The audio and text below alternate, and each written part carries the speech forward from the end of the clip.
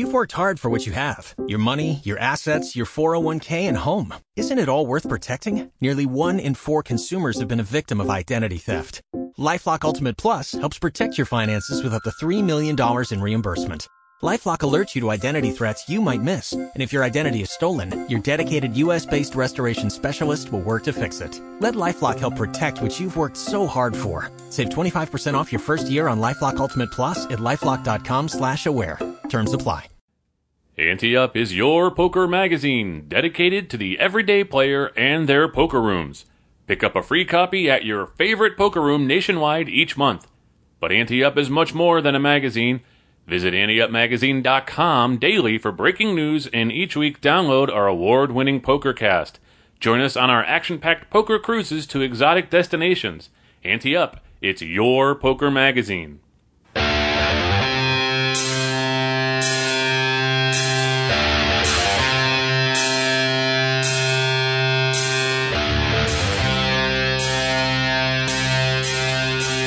From the Ante Up headquarters in Tampa Bay, Florida, it's the Ante Up PokerCast. And now, here are two guys who think they know how to play poker, Chris Cosenza and Scott Long.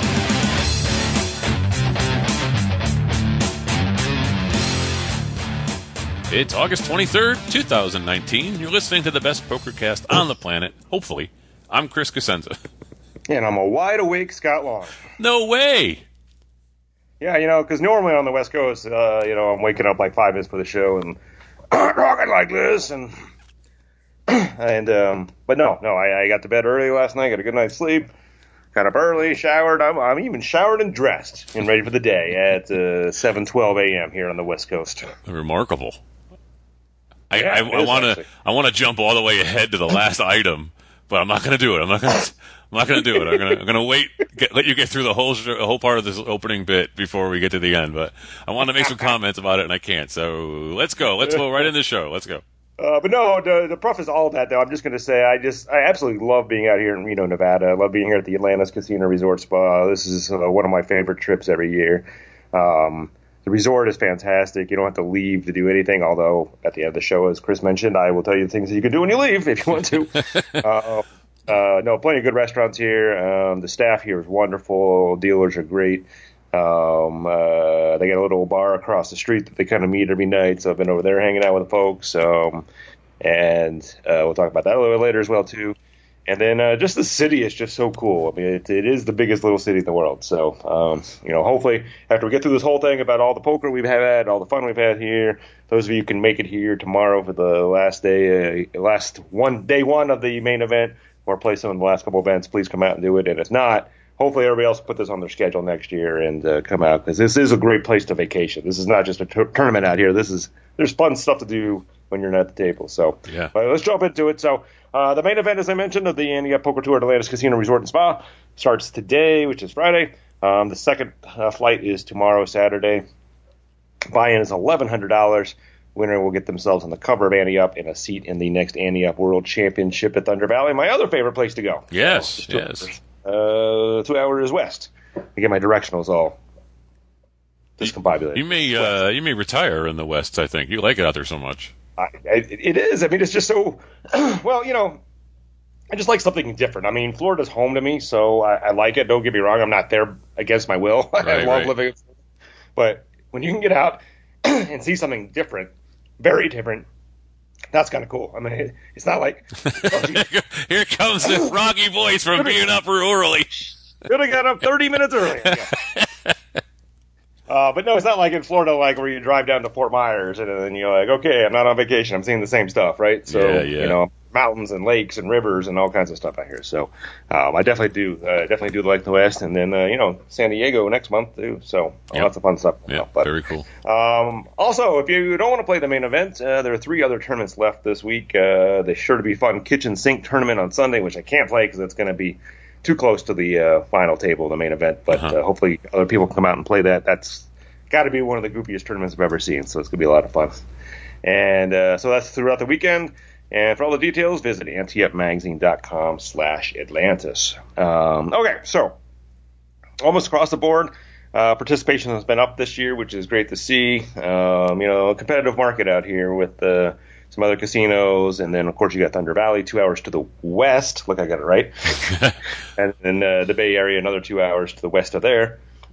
So it's a challenging market. So it's good to see that in our second year, numbers are up really much across the board. So hopefully the main event will continue that trend, and that will be fantastic. Yeah, but people are coming out and having fun. So Kevin O'Donnell, who's a fixture over at Thunder Valley, people probably know him because he's got a very, very, very extensive Hand of Mob page. He's a very good player.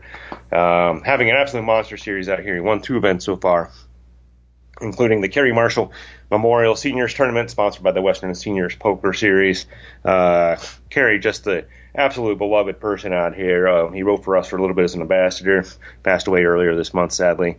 But that whole day was just special for everybody in that tournament. They had 206 entries for it, which was fantastic. Nice. And then they made it a 2-day tournament, as always. So when they bagged and tagged around 8 o'clock on the first day, a bunch of us went across the street to the Lucky Beaver, the bar across the street that everybody hangs out here, and it was Kerry's favorite bar as well too. So we had a big table there. People just swapped stories about Kerry, had some drinks, played some pool. Just a really fun night, and you really just kind of saw the family here in Atlantis. So we had an item on the show that we took off, which is great because it's all about crappy poker players, right? But these are kind of the instances that you really can see how poker players really kind of come together and are really cool to each other. So that was really fun to be a part of that. So really glad for our friends at Western Seniors Poker Series for putting that together that quickly. So, all right. So I played 3 tournaments so far, and I felt like I played well in all of them. I have nothing to show for it other than stories, though, Chris. Yeah. I have probably 1 or 2 more tournaments in me before I leave, but they're all no limit, so where that's going to go. But anyhow, I've had fun. I did final table the 8-game mixed, which is not your normal 8-game mix that you're used to playing online or at the other series.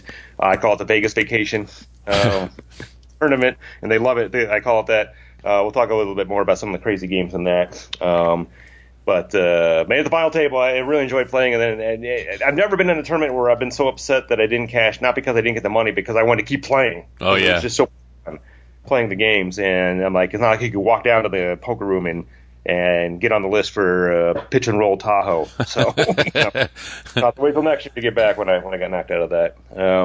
Started really strong in Omaha 8, had a huge stack, and then flamed out, which happens in these limit tournaments, as I've talked about ad nauseum. Once those limits get up, that's when you want to win hands. You don't want to win hands in the early part like I was. So, yeah. And then I went very deep, I think, in the 6-handed no limit a couple days ago. Made one bad play with a decent stack, and that was it. And then I was eating all-you-can-eat sushi for the rest of the day, which, again, not a consolation prize, but one of the many, many restaurants you can eat here at Atlantis Casino Resort. So I want to mention that hand before we get in. I know you want to talk about the 8-game mix, and I know most of our listeners are going to really enjoy that. But so let me talk about this hand and this the 6-handed, because it was a weird tournament for me. It was a 260 buy-in, I think, which is a little bit more than I usually spend. It's 6 max and it's no limit. I like the 6 max part of it, but obviously no limit's not my game. Right. And as soon as you sit down, all these great players that come over here, and a lot of them travel from Thunder Valley here, this is the tournament that they're going to be in, and they were. So you immediately sit down and you kind of feel like you're a little bit outclassed, right? So you psych yourself out a little bit. You kind of nurse your stack for a while, win a couple small pots, and then all of a sudden you're starting playing well, right? And then the stack starts building up, and then you start feeling like you've got respect at the table now. And players are getting knocked out, and you're building up your stack, right? So that's kind of how I was feeling. It was right after the second break, and we had a player that just moved into our table right before the second break. I've seen him play here a lot. Really hard guy to figure out. He's just all over the place. And at the break, probably the best player at the table came over to me. He's like, man, this guy, I can't figure him out. He's like all over the place. I saw you call him down light and win some pots, and then I call him down light and I lose some pots. I mean, sometimes he has them and he doesn't. And I'm like, absolutely. I'm like, the kind of perspective, we're going real old school Annie up here. But you remember back when Annie Duke tutored Ben Affleck? Oh, yeah. years ago, back before Ben Affleck cheated on Jen Garner and Annie Duke. Yeah, I remember that. Players actually cared about Annie Duke, right? Way back then, right? Right. And which he told him. She might even talk about this on the show when we interviewed him, right? But or interviewed her, was that he was super aggressive. And the first thing she had to do is tell him, hey, you have to be aggressive in the right spots. You can't just be aggressive all the time, right? That's this guy. Like every pot was raised 5x. If you open for a raise, he raised you 5x. And betting big on the flop. So, and then as I mentioned, I kind of figured that out pretty quickly that he was light. So I was calling down with single pairs and winning pots from him. So he was my opponent in this hand, right? So I had pocket tens. I opened for 3x because we had the big blind ante at that point. He raises another 3 or 4x on top. I call. He's like, I'm all in the dark on the flop. Flop comes 2 babies and a king. Wow. And at this point, we both have there's about 43,000 units. Blinds were at I think the big blind was 1,200 at that point, so 600, 1,200 level. So not short stack, not deep stack, but plenty of play left, right? Yeah. And we were probably the 2 biggest stacks at the table, and we were down to 3 tables left, maybe 3 or 4 tables left. So at that point, with all the history I gave you, what do you do? I probably go just as old school as you, and remember that Danny Negreanu said they're just tens. Just tens? I know this guy has been light in the past, and it seems to me like he doesn't want to be outplayed by you again, because it seems like you're the one that's figuring out that he's light and calling him down. So he might have something that he might be trying to get in your head and make you think that, and then have a better pair. It's just tens, and then he could have hit that king on top of it with ace king, or something, and just being a weirdo. But at the same time, if he's really good, and we just don't recognize that yet, he could have put that together that you're going to call him down light because he's going to think he has light. So if he goes in he's got aces, or something like that, and he's doing that, he's playing a mind game with you, then you're screwed. If he's not playing a mind game with you, you still could have hit the king. And that's the thing too. And it's like, it's just tens and it's one hand. If you don't want to mess with the second biggest stack at the table when you finally gotten your rhythm and you finally got a decent stack and you're finally doing well in this respected tournament, and now you're going to let it all go away on a quirk when you can just outplay him again in another hand or two. So I probably just lay it down and, say, hey, you know what? I got plenty of chips here and I've been doing well and I made a little bit of a bump here. I mean, I might have re-raised him again pre-flop and then again, re-raised him, whatever. And then lost my whole stack there because he could have shoved and I would have had to have called and then he would have turned over aces or jacks or something. But I think now that we got to the point where you are, I think I fold. I mean, I know it's easy to just call and say, hey, and rationalize why we call, but he could have hit the king and he could have just been playing you too and had a better pair than your 10. So I think I just let it go. If he was a small stack or a medium stack and I still had some play by calling him, I might have called. But he's as big of a stack or close to as big a stack as we are, and I've been outplaying him mostly for the tournament, and I'm doing well now. I let it go. Well, that's why I'm out here playing and you're at home, because I called and went runner 10-10, Chris. Wow. But would you have lost if you didn't get the 10-10? Completely lying. That didn't happen. Oh, okay. I called, he had kings, he bought the set, and I was out. Oh, jeez. I'm on a roller coaster ride here. I know. No, everything you said was right. I wish you were here in my ear, which I would never, ever say again. But no, it's one of those. I feel bad because as well as I keep getting better, and the more I play, I still make some stupid mistakes. And this is one of them. I sat there and I thought about it, and I was like, "You got to fold. You got to fold. You got to fold. Got to fold. Got to fold." For like 2 minutes, right? And then I'm like, "I call." Oh. And I think my rationale at the point was that. Yeah, I've been kind of outplaying this guy, although he's unpredictable, so I can't count on the fact that I can continue to outplay him. There are at least one other player at the table that's really good, or much better than I am. Another guy who's just been running over the table, knocked a guy on the first hand, and his stack has only gotten bigger since then. Jeez. So to be able to win this tournament, which is the goal, or even the cash at that point, I need a big double up at some point, and here's a guy that kind of plays by the seat of his pants, and if he was light as he has been before, this was my chance. And unfortunately, I was completely wrong. But I think the big mistake I made is, and you mentioned this very close to the end really quickly, but had I shoved, re-raised all in pre-flop, would have been a better play for me. Because at that point, he's probably still going to call kings, right? But a good player at that point is going to go, hey, I can't get re-raised by this guy again unless he has aces. And maybe he would have folded at that point.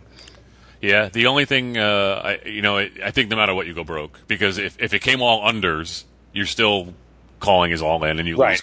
So no matter what you do, you're going broke in his hand, I think, unless you just fold after that. Well, I mean, I could have folded there. They should. I think you pull most players, and probably 8 out of 10 are going to fold in that situation. So I just kind of talked myself into.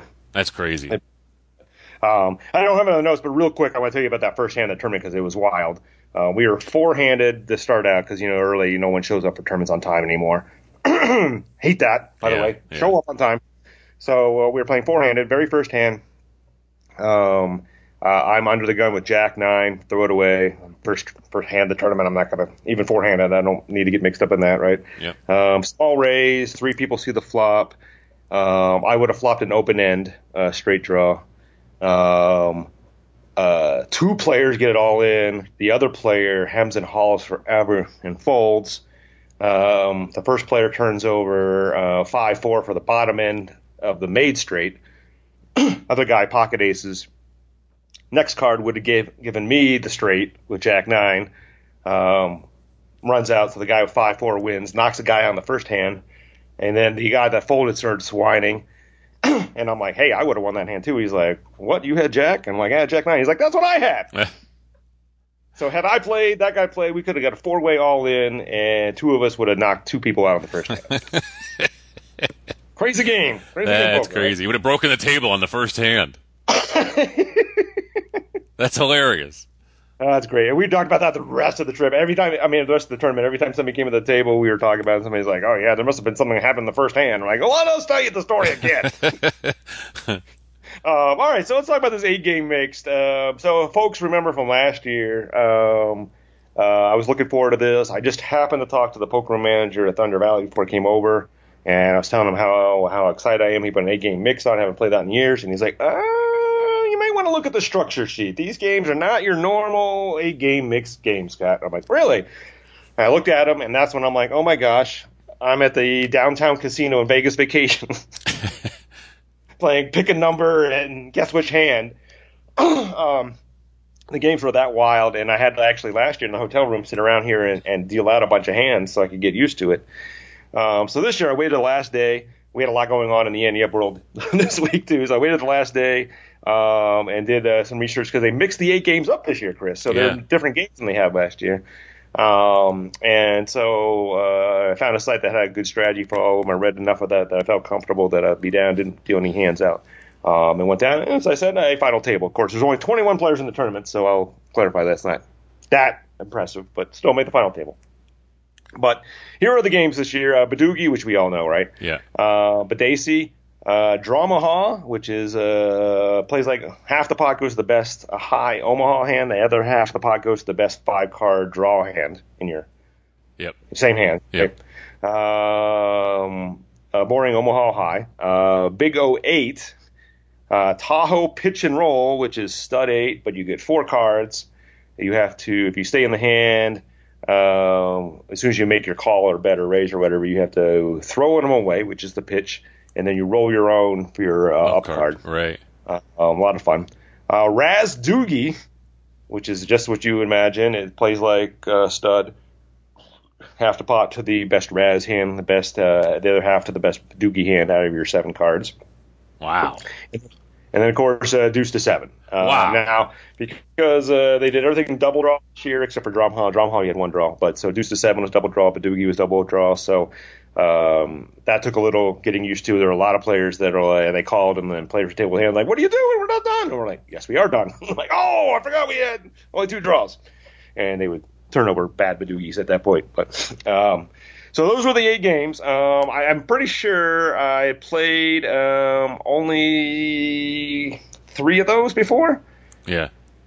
Any length. I mean, obviously, Badoogie, deuce to 7. Omaha, we play in the home game a lot. Big O, I've played before, but not Big 08, which adds a little more to it. Tahoe pitch and roll. I only played in this tournament last year, and I flamed out early in that. So you played Big 08. Played the Daisy. Hey, you played. Can you hear me? Yeah. You played Big 08 with me in California. Oh, that's right. Right? We played. It was at. At Pachanga. Pachanga. Yeah, we played Big 08 together, and I got killed in that game. I remember I won like $100 play in No Limit Hold'em, and then went over there. That game was crazy. Yeah, Omaha 8 is like a game of nuts. That's a game of mortal nuts there. So, but Dramaha was a lot of fun. I don't think I've ever played that. That was super fun. So. Right. And so what I mentioned is these games were great. So early on, I was like, am I going to make it through all 8 games? Because I was getting beat up pretty hard at the beginning. Then I went on a roll, took out the first 3 players of the tournament. So then my stack was great. So I knew I was going to make it through all 8. But then when you get moved to a different table, you get moved into that rotation, right? So I think I only played 1 round of Tahoe pitch and roll the entire tournament because I kept getting moved into Dramaha or Deuce to 7 or some of these other games that are interesting or not as interesting, right? So that was the only downside to it, but really interesting. And the other thing, too, is all the stud games played with blinds and not antes. Oh. Wow. So last year they had the structure sheet looked like War and Peace because you had all kinds of, depending on the game, you had antes here or blinds there. This year they just said, screw it, it's going to be blinds. So like say in Razdoogie, you still had a button, still had a small blind, you had a big blind, and then action started after the big blind, and you could either call or fold or raise at that point, and then they dealt from the button for the rest of the game. Jeez. Which is kind of interesting. Dealers trying to figure that out. Before. Never played that way before. But it made it easier in terms of the overall tournament for this kind of tournament. So one of the things I wanted to mention, too, before we get too far into this is when we were at the Kerry Marshall after party, our good friend Dan Ross from Hold'em Radio was out here doing live updates. He and I were sitting with Keith Dames, the poker manager here, and Dan was like, hey, I really think it's great that you put a tournament on your schedule that is your own thing. And so every Monday they play this Dealer's Choice PLO game down in the poker room. I wasn't able to get down and play it, although it sounded like a lot of fun. So it's a homegrown style of game that they put here, and they're bold enough to put it on the schedule every year. And of course, they only got 21 entries, so. But I agree with him. I think it's good that if you build something in your poker room, you should put it on your schedule as a kind of a reward to the players that do it, and something a little bit interesting. That's cool. All right, so yeah, anyhow, I ended up being a monster chip leader for most of the tournament. I lost 2 big hands in a row just before the final table.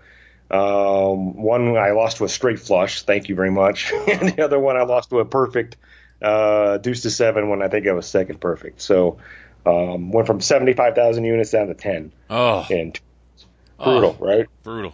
I was there. I was sizing up the shelf at home for the trophy and everything at that point, and then went out with nothing. But a lot of interesting things that happen in these games. So in the pitch and roll, I got rolled up kings plus another card, obviously. So that was easy. They pitch that card. Doesn't matter what king you roll up. And then on 7th Street, I get the case king. So quad kings in stud. Jeez. I think that happened to me once before, but never in that way. I mean, that's the best way for it to happen, right? Right. And, of course, it's stud high low, so I had to split half the pot. But that was a pretty nice catch on the end there. And no one had me on a set of kings all the way through. I mean, everybody was betting, raising all. It was a big pot, so that was nice. And then in Dramaha, I had 2 jacks. I pitched 3 cards, and I got 2 jacks back. So quads twice, and then in that game, I mean, obviously my jacks aren't very good. Quad jacks in your hand are not very good on the Omaha board because all you have is a pair of jacks to go with whatever's on the board. Right. But you're not going to lose the draw portion of it, so I'm just firing left and right and winning half the pot, and you hope there's a bunch of people going for the Omaha, and made nice on that. So yeah, 2 quads in one tournament. Jeez. Pretty crazy. And then so we get to the final table, and like I said, I'm somewhat short stacked. There's another guy that's really on fumes. He has 1 hand to go. I got maybe 2 hands to go. One guy super excited to make the final table. He sits down. He's like, "Hey guys, do we make a deal and pay the tournament paid the top 3?" He's like, and final table was 7. Or no, it was 6 because we knocked 2 people out on the last hand. So 6. He's like, we make a deal where we pay fourth and fifth their money back just so they get some. Normally not a fan of this deal, but I'm going to benefit greatly now. Yeah. And the tournament director was like, hey, sorry, you can't make a deal unless everybody gets money in it. So you can, if you want to pay 4 and 5, you have to wait until you're 5-handed to make have that discussion. All right, so we knock a guy out in 6. Guy brings up a discussion. It's on break, right? So 4 of us are at the table. At this point, I am down to my last hand. The other guy's still down to his last hand. And the guy was like, hey, I know you guys are going out soon, but I mentioned when I sat down, I'm a man of my word. I really do think, I want to pay you guys your spots. The other woman, who was a massive chip leader, is like, hey, that's fine. That's cool. I get it. That's nice. We're having a good time here. But it's the other guy that's going to have to, it has to be unanimous, right? So let me tell you about this other guy. He was at my table. He's the only person at my original table I didn't bust. He had been there for the entire tournament. Every game, from the beginning to the end, he had to ask us how to play it. He never learned how to play any of the games. We're at the final table, and he's like, all right, tell me this one again. So I'm like, all right, I don't have a high hope for this when it gets back. So the guy sits down, they explain everything, and they're like, hey, no pressure, you don't have to do the deal, we can keep playing. And he's like, yeah, let's keep playing. I'm like, oh, of course. Of course. He didn't say, explain how you chop to me. Tell me how you chop. Yeah, well, you could tell he had no idea what they're talking about, and it was just easier to say, hey, let's keep playing. So, but yeah, every game we had explained how to play to it, and he was like winning everything. Jeez. And then of course the last game before the break, we were playing Drama Hall. Massive pot. I was out of it. Massive pot. He turns over ace deuce for the low. And we're like, there's no low. Oh my! There's been no low tournament in this. And he like stormed out. He lost everything on that. So he had like ace high for both the Omaha and the draw portion of it. Man. But anyhow, that's how I didn't get my min cash. All right, so we had a lot of fun outside of Atlantis this trip too. I teased last week that I was going to visit the Republic of Molossia, right? Yeah. Had a lot of fun down there learning that it's the Republic of Molossia, not Molossia. So I've been mispronouncing it. His Excellency President Kevin Ball is probably going to put me in the Molossia jail, which they have there, by the way, for people that bring in illegal contraband, which is walruses, onions, and incandescent bulbs. So, so this thing's called a micronation. Have you heard of a micronation before? Just Vatican City. Yeah. Okay. Well, that's a big micronation. So it's a real thing. There's about a dozen of them or so around the world, and it's a thing where you can just kind of declare your property a sovereign nation. Oh, interesting. And you become the king or president or whatever you want to do. And so it's kind of I shouldn't say kind of make believe. It's all make believe, right? But they have like a convention every year called MicroCon, where all these kings and presidents get together and hang out with each other. So this one is about a 30-minute drive from Atlantis, and so the president and the first lady meet you there. I had a big tour. They had a film crew there filming all this time, so I might be on some kind of New Zealand documentary now. Jeez. But he has his own bank and post office. He can actually stamp your passport. Has their own little model train for their trains. It was kind of fun. It was a little interesting, a little different. Wow. I watched a little bit what you did through Facebook, and it just cracking me up. Kind of makes me want to go home and create my own. Yeah, I was thinking that exact thing, that you would do that too. We need our Annie-up micronation is what we need. Work on that. We'll use your property. It's nicer than mine. Oh, okay. But we have to do tours 3 times a year. So. Oh man. And then so we're hanging out at the Lucky Beaver, and our good friend Jody Russell, who used to run our poker cruises for us, who lives in town, came over, and he and his wife were like, "Hey, we're going whitewater rafting on Thursday," and I'm like, "Oh my God, I haven't done that since college. I've been wanting to do it every time I come out this way, but I could never find anybody to go. You got room in the car?" And they're like, "Yep, absolutely." So we went whitewater rafting yesterday. Absolute blast. Morning, we did the whole day tour, so we had to do Class 2 and Class 3 rapids because they had their grandson with them, and you can't do the 3s and 4s unless you're 14 or older. And so I was a little bummed by that. But then I get on there and I'm like, all right, twos and threes are more my speed at age 47. The very last one, and he's like, all right, this one, it's still class 3, but this is going to be the class closest to class 4 we're going to get. And I'm like, all right. And he's like, it's the last rapid, and then we're going to finish at the lake.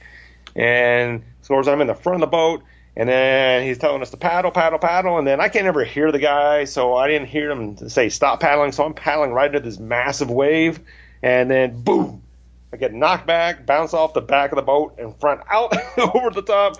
And then I'm literally in front of the raft as it's going down the rapid, and trying to work my way around so I don't drown. Finally get out, I'm sucking water left and right, and then they finally pull me out.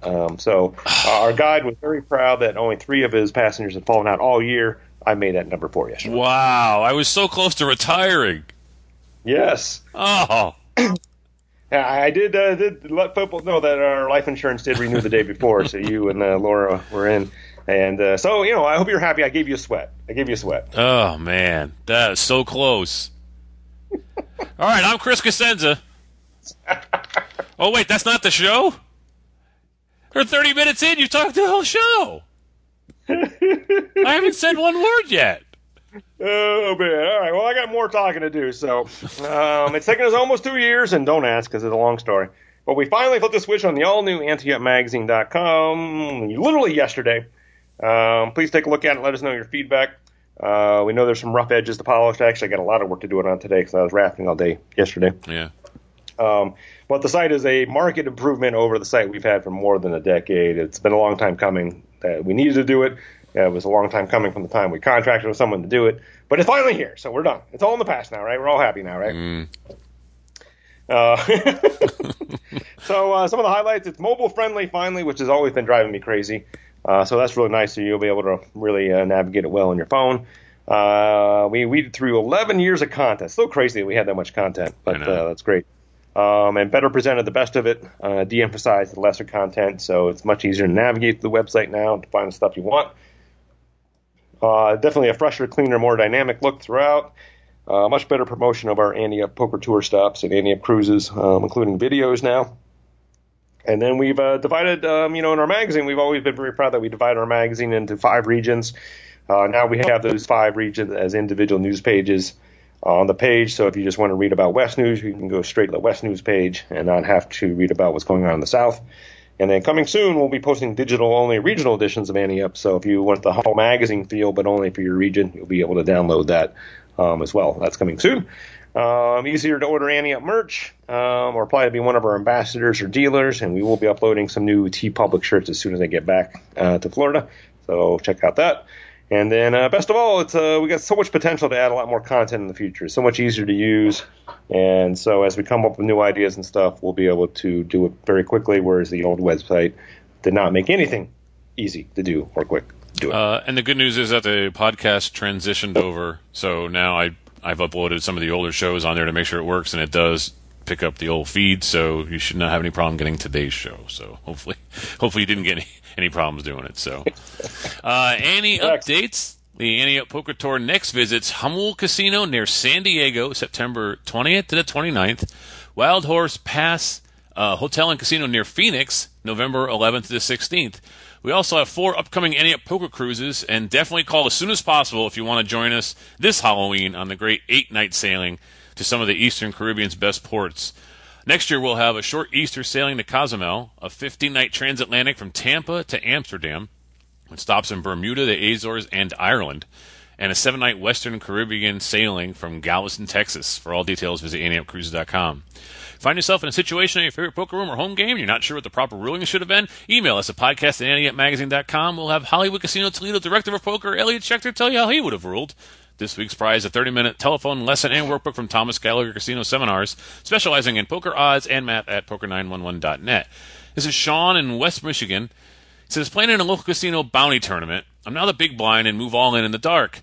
The 2 callers check it down to the river. I have bottom pair, and they both pair their ace and split the pot. Who takes my bounty? The dealer says they will split it, but a player asked for the floor. The floor asks who has the most chips and gives the bounty to that person. Is that right? I would have thought a flip or something. Why does her having a bigger stack matter when neither of them are all in? When this has come up in my home game before, we did a random high card to determine the winner.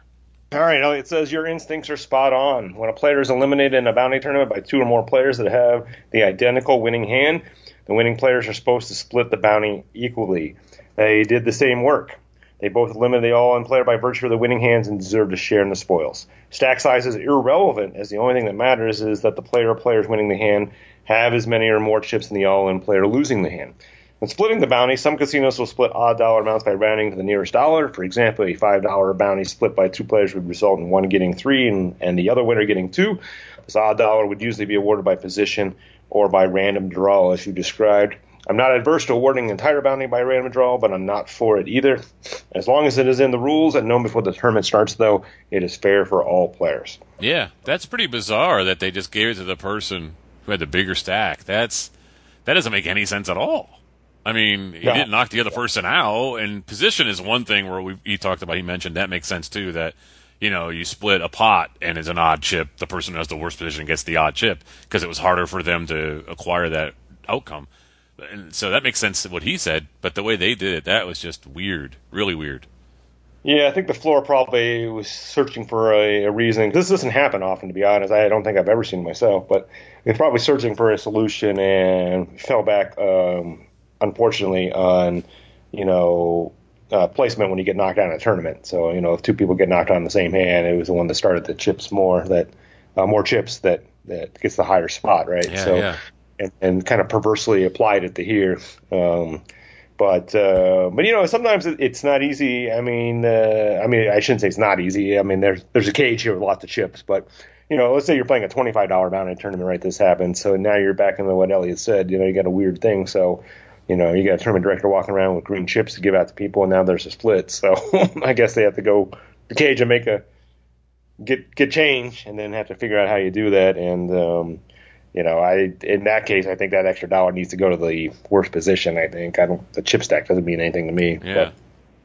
But again, I'm not going to sit there and argue over $1 in a bounty if that happens. So, but interesting. You don't see that happen very often. But no, that is kind of a rarity. But you can see it happening with a short stack, and then guys just want to call with any ace, and then they happen to chop the board, and you can see it happening. There should be a contingency plan for all these things, and it just seemed like the guy got his ideas kind of mixed with other ways of doing things and just failed at it. But yeah, that was wrong. Another thing that Sean didn't mention real quick is that whether the hands were identical. I mean, we assume they were, but he says they both paired their ace. But I mean, did one have a better kicker that played? No, I mean, because that person would have won the hand and they would have won the bounty. I think it means their ace is played and they chop the pot. If one person wins the hand, then they win the bounty. They chop the pot and then had to chop. Oh, the pot. Okay, I'm sorry. Yeah, all right. Had to be so. Never mind. All right, good. We're on a weird delay here, so the timing is off on the show. But we have a new O'Malley's Move. Here it comes.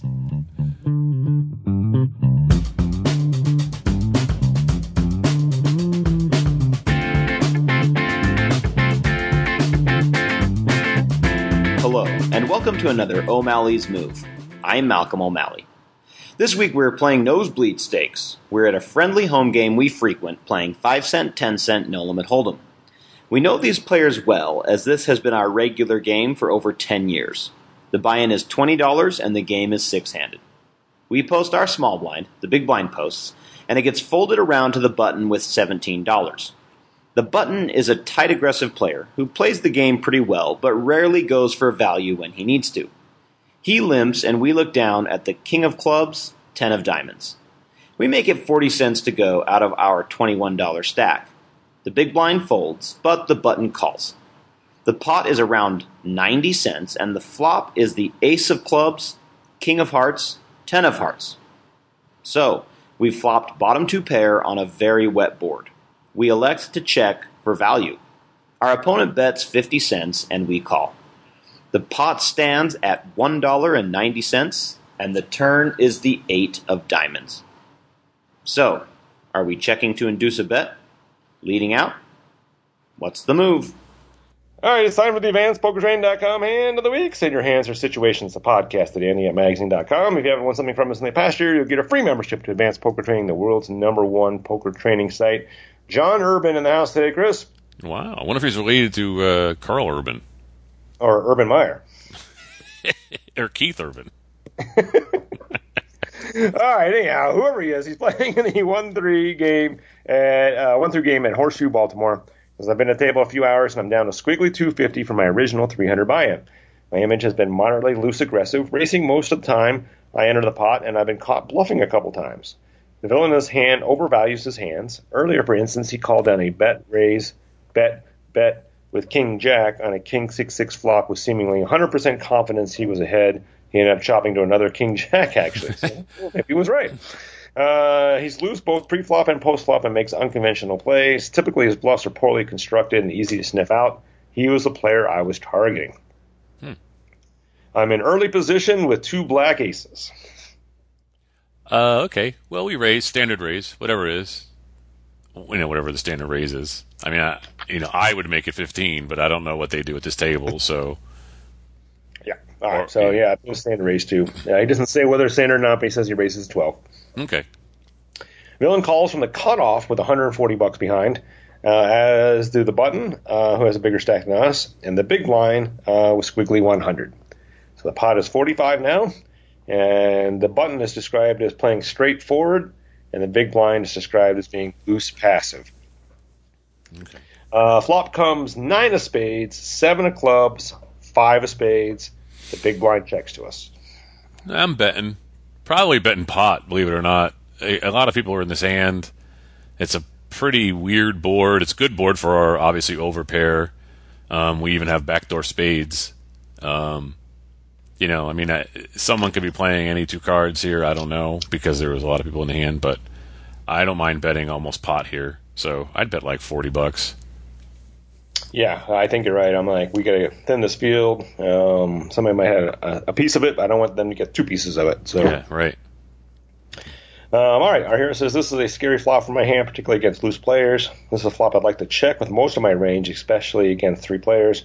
With hands like 10-10 to Queen-Queen, I'd bet to deny equity to random Ace-X or King-X hands, but with Ace-Ace, especially containing the spade, I feel better putting this in my checking range so that I still have some value hands in my checking range. Okay. He checked? I assume that's what he's going to do. He says, if I bet most hands that are call are going to have a lot of equity against me, such as Jack, Spades, 10 of Spades, 9-8, or 7-6, my hand is also not strong enough this board to get 3 streets of value generally, although that may not be true against the villain of the big blind. I check, and it checks around. Oh, jeez. That's not good. First of all, I'm not going to be excited about this card coming now. No, I mean, you took control of the hand. You have the best hand. You're in early position, so you're going to be behind the 8 ball the whole hand, except for 1 player. You really need to protect those aces. They always say you're going to win a big pot, lose a big pot, or win a small pot. I'm happy taking down this $45 pot right now. I mean, you need to bet here. There's too many people in the field, and they all checked. Now you're screwed. Because, first of all, they didn't have what you thought they had. And, you're not protecting your hand against spades. You're not protecting your hand against straights. You're not protecting your hand against random 2 pairs, like 9-8. I mean, when an 8 comes on the turn, you're screwed. So you should have protected your hand here. This is where it gets nasty for you now, I think. Yeah, I'm not excited about seeing what this turn card's going to be. It's probably going to be trouble for me. But yeah. Plus, it's fishy. The whole point of raising preflop is that you're taking control of this hand, and then now you don't bet. You brought up Annie Duke. That's one of the things that she mentioned in her book that she wrote years ago. Was it's the most fishy thing you can do is to raise preflop and then not continue bet, especially on a random low board like this. Now everyone's going to be like, "You check? Why did you check?" So you're not going to get any money out of them anyway unless they hit now. So yeah. Now you're in trouble. All right, the turn is the tray of clubs. So our board now is 9 of spades, 7 of clubs, 5 of spades, tray of clubs, big blind checks again. Okay, well, now we should bet. I still want to bet a lot, though. I realize right around now we'd bet half of that because the pot would have grown. That the pot didn't grow, I'm going to bet probably 40 again. Yeah, I mean, I mentioned how I was going to be scared to see what this card comes. I almost assumed whatever was going to come was going to be something I didn't like. We actually got lucky here. I can't imagine this actually helping anybody. Yeah. Putting clubs on the board now. So, yeah, we definitely got to take charge. Now we got to bet that pot that we didn't bet last time, right? Yep, exactly. All right, here it says, with a safe card and no bets on the flop, I feel more comfortable going for value. I bet $25, expecting this to look a little fishy and get looked up by some weak one pair, no draw hands, which I have a lot of equity against. The villain calls pretty quickly, and the button thinks a bit and also calls. The big blind folds. So. Yeah, you could be worried for 6-4. By the way, now I would definitely draw if I had 2 clubs or 2 spades and I had one bet and one call ahead of me. I would definitely call $25 with 120 in the pot. Or going to be 120 in the pot. So, I wouldn't discount draws, but random 2 pairs now are always possible on the river too. All right. Well, I think this is a great hand, and it really illustrates the difference in players, right? So in John's mind, he's going for value in a way that I wouldn't go for value, where I'm a little more worried about getting stacked here by somebody with some hand they shouldn't have been in, which we have a lot of loose, crazy players in this hand, right? Hitting even like a weird 2-pair on me, and then me getting too excited and losing a lot. That's the equity I'm trying to protect, where he's trying to build equity in a different way. So no right or wrong way, I don't think. I just think that's interesting that how people look at the same situation actually completely differently. Yeah, right? Yeah, weird. All right, so pot's 120. We have about 210 remaining. The river is the queen of spades, so our final board is 9 of spades, 7 of clubs, 5 of spades, trade of clubs, queen of spades. So spades get there, though we do have the ace of spades. Not that it means anything other than a blocker, but right. And it is on us now because the big blind got out of the way. Well, I don't like that card, and it's not like I can protect against anything now, and I'm just going to get called by somebody who has a flush, or somebody who played 9-7 or queen 9 or something. Really, it's an odd hand, but again, doesn't seem like these players are terribly concerned with the cards they're playing. So I don't know. Jeez, I don't know. Maybe I just check. To be honest with you, I just pretend, because if I bet now and then somebody comes over the top, I'm just wasting money because I'm probably letting that go. So what's the difference between checking and then at least calling for the amount I wanted to bet? Unless he shoves, and even if he shoves, I've misplayed this hand. I feel like I deserve to have to fold. The queen seems like a decent card in the sense that it doesn't give us pause for a 2-pair. But somebody could be queen 9. If they'd had 9-7, they probably would have bet. So somebody could have been playing queen 9. You never know. The spades are the thing. This is easily a hand that somebody would call with 2 spades now once that flop came, and they wouldn't have gone away for 25. And then now it's gotten there. Jack 10 of spades, anything. Jack 10 sticks around no matter what because an 8 gives him a straight 2 earlier in hand. So I'm not happy with this. I think I'm checking. Believe it or not, I want to check. Yeah. Right. Let somebody bet, and then I'll call. This is a check call here, I think. You're right. If you bet now, 2 things I'm worried about is what you mentioned, like this random queen with another card that's already been paired. So now you have that 2 pair that I was worried about, and then the spades, which are you have to give credit for at least one player maybe having spades since there's 2 spades on the flop, right? So we bet and get raised. And then now what we got to do? And then we also got 3 players in this hand too. So what do we bet now and raise and re-raise? Now you got to fold at that point, right? Yeah. So I'm going to check call unless the next player bets and he gets raised. At that point, then I can't imagine my aces are good here. So check call unless there's some a bet and a raise after me, I think. So. All right, let's see. Our hero says, not a great card, but not a horrible one. No one bet the flop, which would be standard with the flush draw after the pre-flop raise or checked. I also have the ace of spades, which removes the most common flush hands my opponents would have. The queen tray, queen 5, queen 7, and less so the queen 9 are not very likely holdings. In retrospect, I should have bet around 40 to get called by middle pair hands that I figured were likely on the turn, and probably folded to a shove. But in this case, I checked. The villain shoved all in for 102, and the button folded. Yeah, that's an easy fold for me now. Did you say that queen 9 was a less likely holding? Yeah, that's what he said. Than queen 3 or queen 5 or queen 7? Queen 9 makes the most sense out of all those 4 hands. So that's the hand that I would think somebody might be playing. I don't know who it would be, but I would feel like it could be the guy who shoved on you. Suited, it could be suited. And then it's like, okay, well, he saw these other people coming in for just 12, and he calls.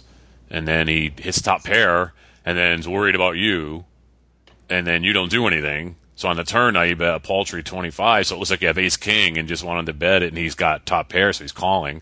And now he's at the river, and he's hoping you have an overpair, and he's hoping you call a shove. So I would think queen-9 might be a likely hand. So I'm folding. Something that I'm worried about, yeah. Yeah, I'm folding. Yeah, I think now they shoved. I mean, the check call. I mean, there's not enough in the pot now. That's what we're gonna have to call 102 to win. Yeah, 322 that's in there plus our. That just doesn't seem like it's good enough for me now. We just got unlucky in this hand. We kind of played it differently than I would have played it. So maybe that's why I'm folding. Maybe that's why our hero is going to call and win this hand. But the way I would have played it, I would have been in a better spot for this. But playing it this way, I just don't feel comfortable with this call. So. Yeah, if you raise pre-flop, hindsight and all that, but if you raise pre-flop a little more, maybe a ragged hand doesn't get in. I'm not saying 15 does it, but you never know. And then if you bet the flop hard, then the top pair might have been like, all right, I believe he has aces. And if you bet it really hard in the turn, again, he's going to think his top pair is not good enough. Now when you get to the river and he's hit two pair, now he's not going anywhere. But you might have gotten a different perspective if the guy did have two pair on you. I don't think he has 9-7, because 9-7 I think would have bet on the turn, or raised you on the turn. So, yeah, there are different ways you could have played. I don't know if you save money by playing it our way, but you certainly could have probably gotten a different outcome no matter what happens here. If you lose, all these hands lose. We always lose, so I have a feeling we're losing this hand. I don't know. Yeah, the only two pair I'm worried about is that queen on the end. I don't think anybody had two pair up until the river. So, but that queen definitely is a possibility. So yeah.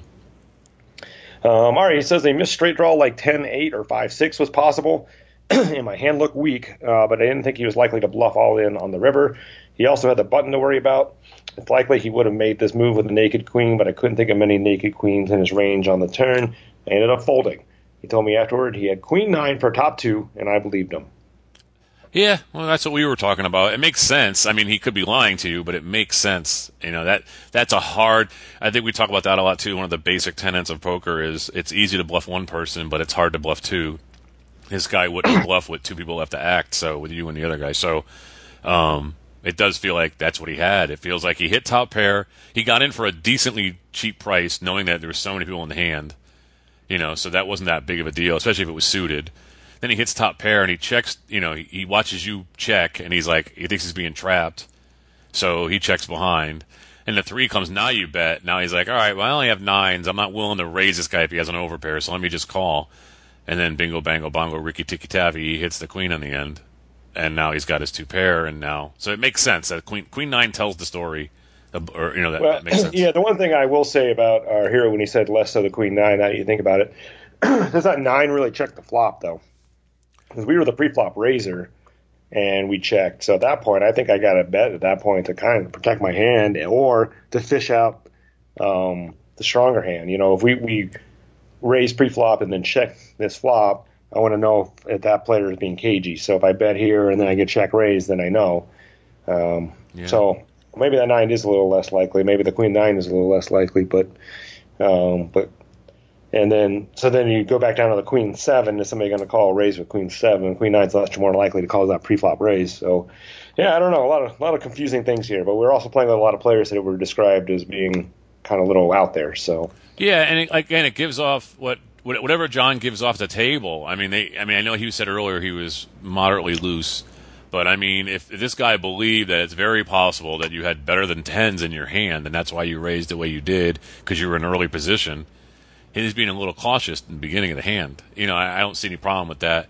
And yeah, you're saying try to bet to get information, but at the same time, you're just wasting money if you know the guy's got a better hand. So he's just playing it slowly and hoping to hit 3 of a kind or 2 pair on you for a cheap price, and you let him do it by checking, and then betting small on the turn. So, yeah, I guess if he has top pair, he might bet it because we checked to him, but it's so fishy. We've talked about that already in the show that you raise pre-flop, but then don't bet a low flop. I don't think you're timid with ace-king. You've already said you've been aggressive, so why aren't you betting now? If you're supposed to be so loose and aggressive, why aren't you betting this flop? You must have hit it hard, or you have an overpair, and his 9s have dwindled in his mind, and he's just sitting there saying, okay, I'm going to wait a street to see if he really doesn't have a hand. And you bet again. Now you bet on the turn, Now he's saying, okay, so you do have a hand, and now you're, So I don't know. I can see both trains of thought, but in this case, I believe the guy with Queen 9. I believe him. I mean, I'm not at the table with him, but I believe him. So, all right, well, almost all the hands are loser hands too, right? We almost always lose, and that's why they want the advice, right? I feel bad. Oh man. No, Vic's hands always. Yeah, Vic's hands win. All right, well, enjoy our website and let us know what you think. We appreciate it very much. I'm Chris Cosenza. And I'm Scott Long. We'll see you at the table. Ante-Up is a production of AnteUpMagazine.com. Contact the show at podcast@AnteUpMagazine.com or call our hotline at 206-338-6344. If you'd like to advertise, send an email to advertising@AnteUpMagazine.com or call 727-331-4335. Some music used in this episode comes courtesy of the PodSafe Music Network. You've worked hard for what you have. Your money, your assets, your 401k, and home. Isn't it all worth protecting? Nearly 1 in 4 consumers have been a victim of identity theft. LifeLock Ultimate Plus helps protect your finances with up to $3 million in reimbursement.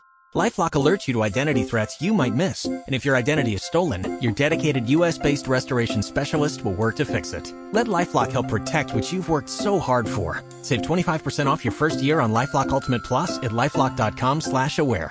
Terms apply. Pulling up to Mickey D's just for drinks?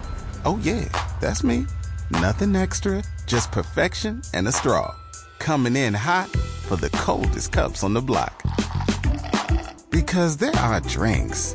Then there are drinks from McDonald's. Mix things up with any size lemonade or sweet tea for $1.49. Perfect with our classic fries. Price and participation may vary. Cannot be combined with any other offer. Ba-da-ba-ba-ba.